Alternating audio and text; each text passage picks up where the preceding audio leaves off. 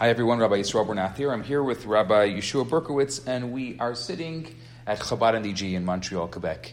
We just finished a fascinating lesson with a group of 10 university students. It's called Sinai Scholars, and it's basically this course where they start exploring what it means to be Jewish in their own Jewish voice. Now, some of the questions that came up in the class were fascinating, and I thought that you would be interested in listening to them, and we discussed them here. So, Rabbi Yosh, which one would you like to discuss? Which one? Well, the most basic question that came up was, well, this is a tough question. It's the question of, if you have this idea that the articles of faith, let's call them, right, 13 articles of faith from Maimonides, that in order to be considered not an apostate, right, one has to believe that the entire Torah is true, and then we're also saying that you have to question everything. So how does that work together? How can you have both of those at the same time? So that was a pretty intense question. What we were talking about was this idea of blind faith versus questioning, if you want to be, let's say, quote-unquote, a good Jew, you need to accept the Word of God. I'm just paraphrasing. Mm-hmm. But that at the same time, we have this incredible culture of questioning, and truly questioning. So how do you reconcile blind faith with questioning? Yeah, that was one thing. And the other thing was Jewish identity. Is it cultural? Is it religious? Is it ethnicity, nationality, a race? That's a classic question. Have you ever discussed it on your podcast before? I've never discussed that, no, on my podcast before. That's interesting. So let's start.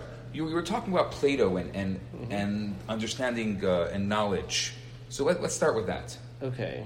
Well, the idea is that the fundamental question of Western philosophy is something right because the gods, for the Greeks, the gods, right? So for Plato, it was the gods. So is something right because the gods say so, or is it right, therefore the gods say so? So what comes first?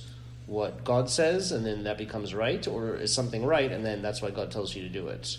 And that's really asking the question, does faith come before logic, or does logic come before faith? And that's kind of been discussed for a really long time, over 2,000 years by all parts of Western philosophy. It's the basis of Western philosophy, that question. So they say. I'm not expert enough to have studied that on my own, but that's what I'm told. That's the basic question of Western philosophy, and it's something we think about a lot. Anybody with a religious background or anybody who thinks about things, metaphysics or anything like that, is going to have that question. So that really plays into it as far as, where do you start? Do you start from faith, or do you start from a rational basis? So the problem, each one of those approaches has a problem. If you start with a rational basis, then your entire foundation can always shift, can always change, because the nature of logic and reason is that it's very malleable, as I'm sure you know. So then your foundation is always shifting. So that's the problem with starting. So it's very comfortable because you only have to go where your mind takes you. You don't have to go anywhere beyond that, and then based on that, you can start to believe things. But that can always change. That can always shift, and so therefore you end up with this approach of, so nothing is true. That leads to kind of we see that today. If we look around today and we look at our society, we're kind of heading towards this something called postmodernism, which is this idea that nothing's true. It's all kind of sophistry. So one of the reasons why we're going that direction is because we're in a grand experience. And I'm sorry if I'm talking too much. Maybe this is what you brought me in for. but we've had this grand experience of not having any faith for quite a few decades, right? At least in the public domain, right? In the public domain, faith was too strong, especially here in Quebec, really all over North America. So fine, we're going to take faith out of it. So everything is based now on evidence. Everything is based on rationality and logic. And so, and that has caused a lot of change. That's caused things to change quite a bit, and move and become different, right? Or things that were okay 10 years ago in politics are not okay anymore. Things that were okay 1 year ago are not okay anymore. So things look are constantly the Me Too shifting. movement and all these things that are just kind of or climate change. I think Me Too was never okay, personally. Yeah, but it wasn't so open. I mean, obviously, yeah, okay. It's more but sensitive, like catcalling and what was considered, whatever, just boys being boys is now looked at with a new kind of and rightfully so. Rightfully so. Well, whatever. That's we're not here to judge everything right now. Right. Start judging everything. But yeah, I mean, fine. Some whether some of these things could be positive, some negative. We have no idea. We're not going to get into politics and start figuring all that out. The point is that that's what's happening. It's changing. So, and it's changing because things are no longer based on any kind of fundamental faith. That's not the foundation anymore. So it can change. But then what that's led to is this whole questioning of so nothing is real. So it can become whatever I want. Right. So there is no truth. So whatever I say goes. It's kind of I can be anything, and that's led to some really, it's led to people kind of being like nihilistic. So nothing is real. So what's the point? So and then in politics, a lot of cynicism, and indirectly led to this whole political discourse where truth doesn't matter, facts don't matter. You don't have to answer questions. You don't have to say anything of substance. You just have to bribe people. That's what I think this whole election was. But that's for another Canadian election. That's for another topic. So that's that side of things. And then if you base things on faith and the intellect flows out of there, so then nothing ever changes. And that was maybe the old conservative society of the Victorian age in the 50s, where everything was very, let's say in North America, everything was very Christian. In Quebec, everything was very Christian. Nothing changed. It was all based on faith. And the ideas and rationality and logic were all based on that. So in society, for example. So, things were very steady and consistent and predictable. You knew what you were getting, but they also quickly became stale and out of touch and dogmatic. That's the way society was in those days. So either way you look at it, there's going to be a problem. Right. So so as Jews, how do we approach this topic in our society? In our Jewish society, in our intellectual discourse, how do we approach that topic? What is fundamental? Is logic fundamental or is faith fundamental? And so, whatever. I once heard Yeah. I once heard that if you want to keep friends, don't talk about religion or politics, and here we are talking about both of them. Oh, well, yeah, I'm the worst. I don't have any friends, so I just talk about this stuff all day. Yeah. No, yeah, funny but not funny, right? Right. So, yeah, I But just... one of the things that came up tonight with the university students was this idea, and let's go back to it, this idea of really questioning, and that Judaism, the premise of Judaism, is this culture of questioning, where a lot of the students were really shocked with that, because they said, well, they've always thought that, you know, being a good Jew meant that you had to accept things. And here we're presenting them something very different, that being a good Jew means that you have to question things. So where does faith stop and questioning begin? Yeah, that's the question I've been asking, right? Because, you know, that's the idea, is what is fundamental. If faith is fundamental, then that's it. And if questioning is a rational process, you don't question faith, right? Because there's nothing to talk about officially anyway. So when you're questioning, you're using your logic, using the rational part of your brain. So is that fundamental? And like you're saying, where does it stop? Where does it end? You know, either way you do it, you're going to start running into problems. And so, what is the Jewish solution to that question? You know, if you're supposed to question, and then there's also these things that are taken as absolutes officially, you know, it would appear. So how do you deal with that? So did we? I don't know. In the class, did we develop any answers to that? I mean, I know. I dropped some some ideas on them. But you dropped some good ideas. I think that the main premise was to kind of just shock the students to a certain extent and say that you can question. You can still be a good Jew and you can question. And well, I think you were saying more than that. You were saying in order to, like, if you're not questioning, then you're bored.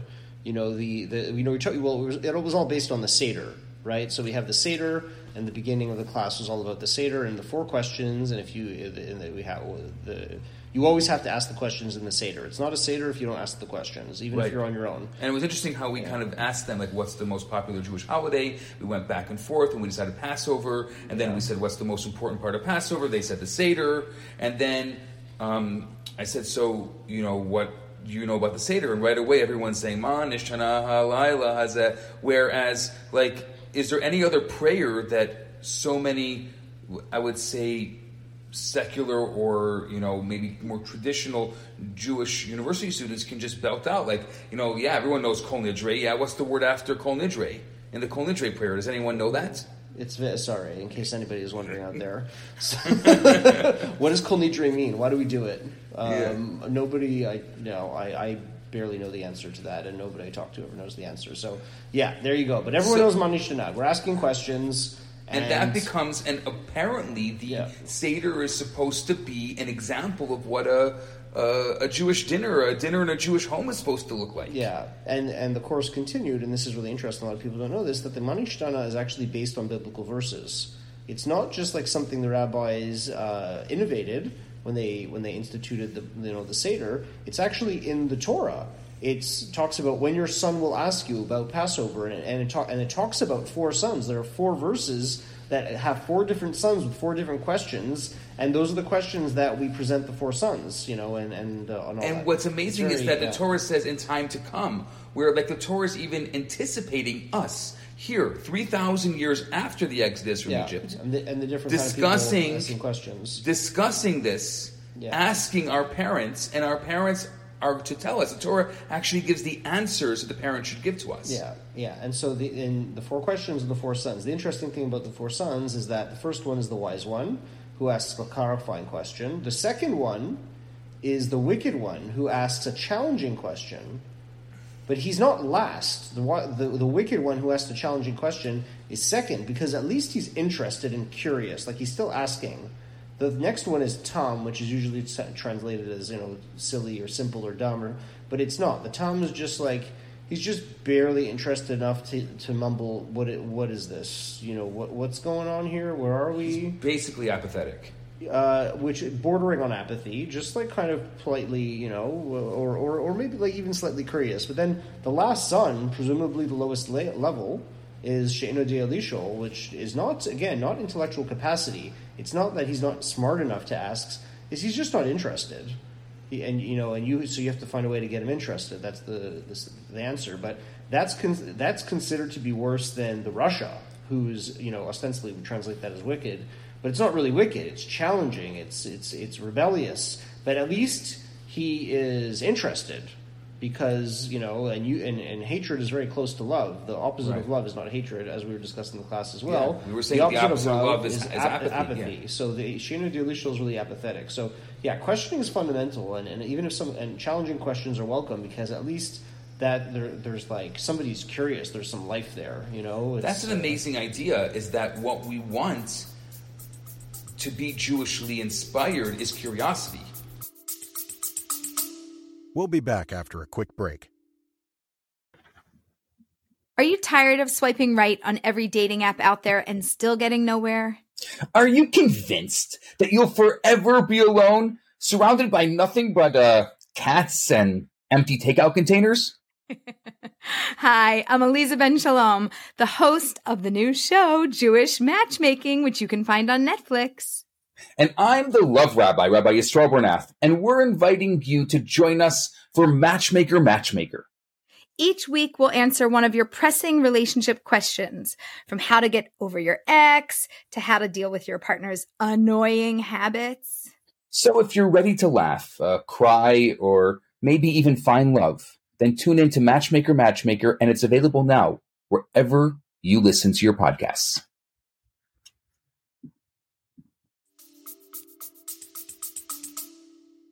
Yeah, 100%. Yeah, I find that when I'm talking to someone and they're curious about life in general, that I'm going to be able. I know that we're going to, there's going to be somewhere to go in that conversation. If somebody's just not curious about life, like doesn't want to know anything about why the way things are the way they are or how things work, then I'm just like, okay, there's not much. I know that's going to be much more challenging for me to have a conversation with that person, or it doesn't work. Curiosity is life for me anyway, and is important for relationships. That's more the Love Rabbis thing, right? Love Rabbi? Yeah, you like to talk about that. Yeah. So curiosity is really good. Okay, well, that's fair enough, but then how does that fit in with, so the challenging son? Where does he fit in with things if he's not taking it as, the article of faith that everything, you have to accept it all as true, and, the wicked son's not taking that. So how do you fit in? How do you fit him in? That's a great question. That's what they were asking. Right. That was a few of our students were asking that question. And what do you think of that? Well, I dropped some ideas on her to we could talk about that all night. That's a good one. Let's summarize it, because I think it's such a powerful. I have a few different. There's a few different things that we came at it with. On the one hand, it's just important to understand that that as a philosophy or an ideology, Judaism is not really an ideology. And all philosophical questions are open. Just because Maimonides said that something is an article of faith, and yes, practically speaking, in Jewish law we accept that as now. So that's become the halacha. That's become normative. We call it normative, but it doesn't mean that the question is closed.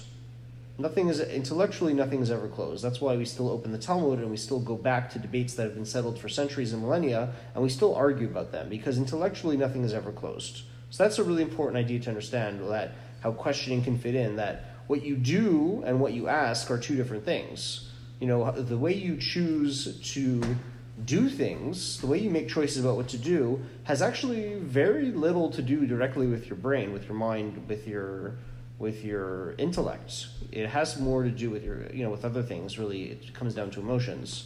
But intellect in the long term can affect emotions, absolutely.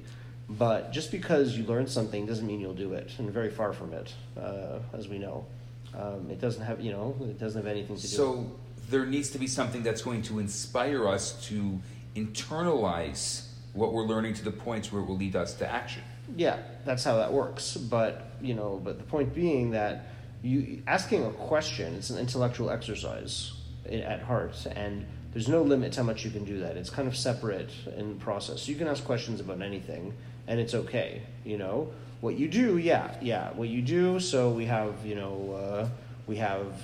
can't do two things at the same time. Decisions had to be made at some point in Jewish history about how we're going to do things and how things are going to play out. But ideologically, there really isn't no Jewish ideology, because everything's up for debate, even until today.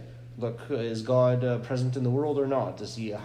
How specific is divine providence? How does that work with free will? Those are all questions that have multiple answers until today, and there is very little in terms of set theology for Judaism. We don't really have a dogma that way. And maybe that's interesting, because the Torah does say, when the Jews accepted the Torah, they said na'aseh v'nishma, that we're going to do and ask questions later, because all that debate is after the action. Yeah, it's two separate things. Right, yeah, so it's not means I debate and then because I don't believe I don't do Jewishly, or because I don't accept a particular thing I don't do. No, I do Jewishly, and then I debate everything afterwards, and I really debate it. Yeah, and that comes down to the acknowledging that we don't do things because of because of understanding. At the end of the day, like, it's just not how we live. We don't live like that in any area of life. You don't do very much because you've really thought about it. This is a little disturbing, and I don't want to. I don't know if I have to dig into this too much, but yeah, if you actually start breaking down life, very little of what we do makes any sense. Okay, it just doesn't. We don't do it for any logical reason. If I would describe life in perfectly objective terms, it would sound completely ridiculous. It's like the story of the guy who rich guy goes on vacation. He's fishing on a boat somewhere in a warm country, and there's there's a man who's a fisherman who fishes for a living and, earns his little income. He says, why don't you build a business here? A beautiful fish, hire another fisherman, get another boat, build up a fleet. And they keep saying, well, what's going to happen then? What's going to happen then? And he said, oh, then you'll be wealthy like me. And what will I do when I'm wealthy? Well, then you'll go on vacation and come fish here. He said, I can just do that right now. Right? Very little of what we do makes any sense. So that's a whole other thing. But so I didn't get to this with the students, and I hope they don't listen to this. I don't want to kind of ruin it for them. Maybe we'll spoil it, but we'll talk about it next time. Is that Judaism's general answer to this whole issue of the debate of what's fundamental? Is faith fundamental or is logic fundamental? Is that logic is fundamental as an article of faith. That logic is a function of faith. That part of our faith, which that faith is fundamental, but part of that faith is that you have to question and reason is part of it. So we are commanded, like in the Torah, we are commanded as an article of faith to question. Because if you're not questioning, then you're not understanding. We're commanded to understand, and that's the whole point of the Torah. So questioning and understanding becomes an article of faith. It becomes part of what we have to do. And that's where it gets really wonky. But it's interesting if you applied that in society. I mean, it would be really interesting because then you have this kind of faith which demands rigor and it demands questioning and it demands a certain amount of change. That's the cool thing about halacha is that to some extent, it changes and flexes based on different situations and has evolved to some extent. The debate between different streams of Judaism is where do you draw those lines? Or are there any lines at all? Can we change everything? But, just talking about, in Orthodoxy, even within Orthodoxy, it's very relative to, world religions. It's pretty liberal. I mean, there's a lot of stuff that gets interpreted and changed and fascinating things that happen and it progresses in its own way. So it's conservative yet progressive at the same time because of that. Because it's conservative in the sense that there's a basic thing that doesn't change that's conserved, which is faith, right? Faith is unchanging, but the faith demands progress. So it's cool that way. It has both sides to it, and that's why we don't fit into also politically. We just had the debate. We just had the election, so we don't. I'd say as Jews, we're not conservative or liberal. We don't really work with those labels because the Torah has kind of everything in it. It has elements of conservative and has elements of liberalism in it as well. If Judaism predates religion, then I would assume that it predates politics also. No, nothing predates politics. Adam and Eve.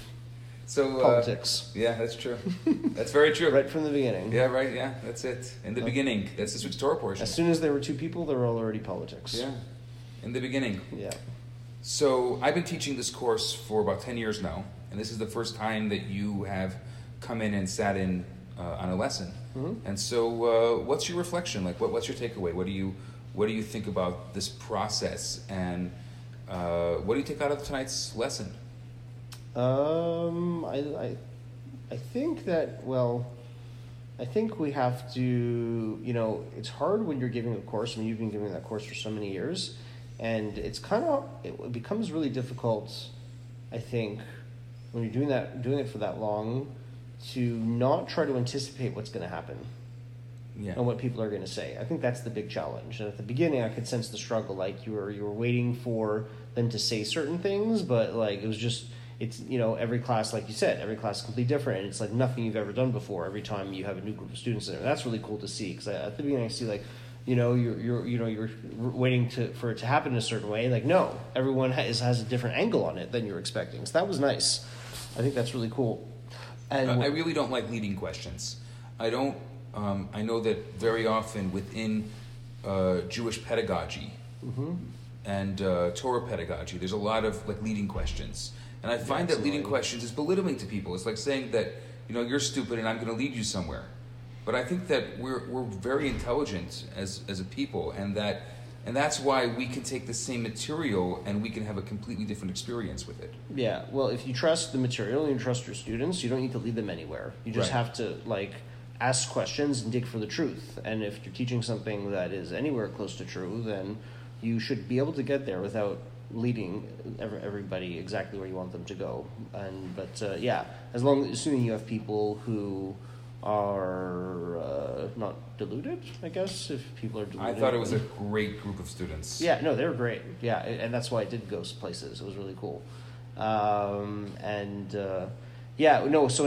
I had a thought that I've never had before, and that's when we started talking about identity. And there's this idea that the Jewish people are a family. That is our fundamental identity, is a family, and that answers a lot of questions about a lot of things. A very large family is called the tribe, right? And that's why we always talk about the tribe, and that's right. That resonates with people. That's like the tech tribe, or it's a cool word now, tribe, because tribe is a big family, and that really describes us well. And we can also a family that can adopt as well. Fine, we had that discussion, and went the way I thought it would. But then at the end, I was kind of like, well, what does the second part of the class have to do with the first parts? And there was a connection there. Some people had different ideas. What's the connection between the questioning and family as the Jewish identity? So let's just clarify for the people who weren't part of the class. Yeah. The first half of the class was all about that Judaism is a culture of questioning, and the second half of the class we asked, like, what is Judaism? A religion, a culture, a race, an ethnicity, a nationality, and we came to the conclusion that we are the children of Israel, that we're actually a family. And if you go look at, we're never referred to as even Jewish in the Torah. We're just referred to as the children of Israel. Yeah, primarily, absolutely. And so that is a fascinating way of looking at Judaism, not as an ism, not as a religion, not as an ethnicity or nationality, but simply as a family. Yeah, so a nice thing for me that came out of that class was when I asked myself the question, what does the first part of the class have to do with the second part? What is questioning and that whole debate that we had, or that, that issue of faith versus reason have to do, or what is the place of questioning when there's a demand for faith? What does that have to do with identity? And I kind of realized that, when you're in a family, in a way it's very absolute, right? Because we were saying in the class, when your family, even if it's estranged, but it doesn't go away, it's always there. There's always an intrinsic connection as family, and so that's why you can have any kind of Jew and remains a Jew because it's family. No matter what they think or what they believe, they're always a Jew. It's a family, so what that does, which is really interesting, is that it actually makes it easier to ask questions. Because if let's say if it was just a religion, if Judaism was a religion or a faith, and you started asking questions, there's almost this fear that you're going to chase away the faith. You're going to and lose the whole thing. And so right. So you're afraid to ask questions. Or you'll be judged. Well, what it all comes down to at the end of the day is losing whatever you have, losing your connection with it. But like when it's family, when the connection is not purely religious, it's a connection of a family. It has all kinds of other aspects to it as well. But it's something which is immutable. So asking questions is not going to change anything. So in a way, it makes you more comfortable and able to ask questions, because no matter what happens, you can't lose it. And then that's why you can ask questions. Because you're not going to question it away. You're not going to chase it away with your questions. It's always going to be with you, no matter where your questions take you. And so I think that's important, that you can ask questions, and it's okay, because this is something which is so fundamental that your questions are not going to dissipate it, as opposed to something which is purely a faith or anything else, really, culture or any of the other identities we discussed. So, I think that's a good summary of the class. No, well, thank you very much. Thank you, Rabbi Yosh, for joining me tonight, and thank you for sitting in on the class. And sure. Thank you all for listening to our musings on, what would you say this is?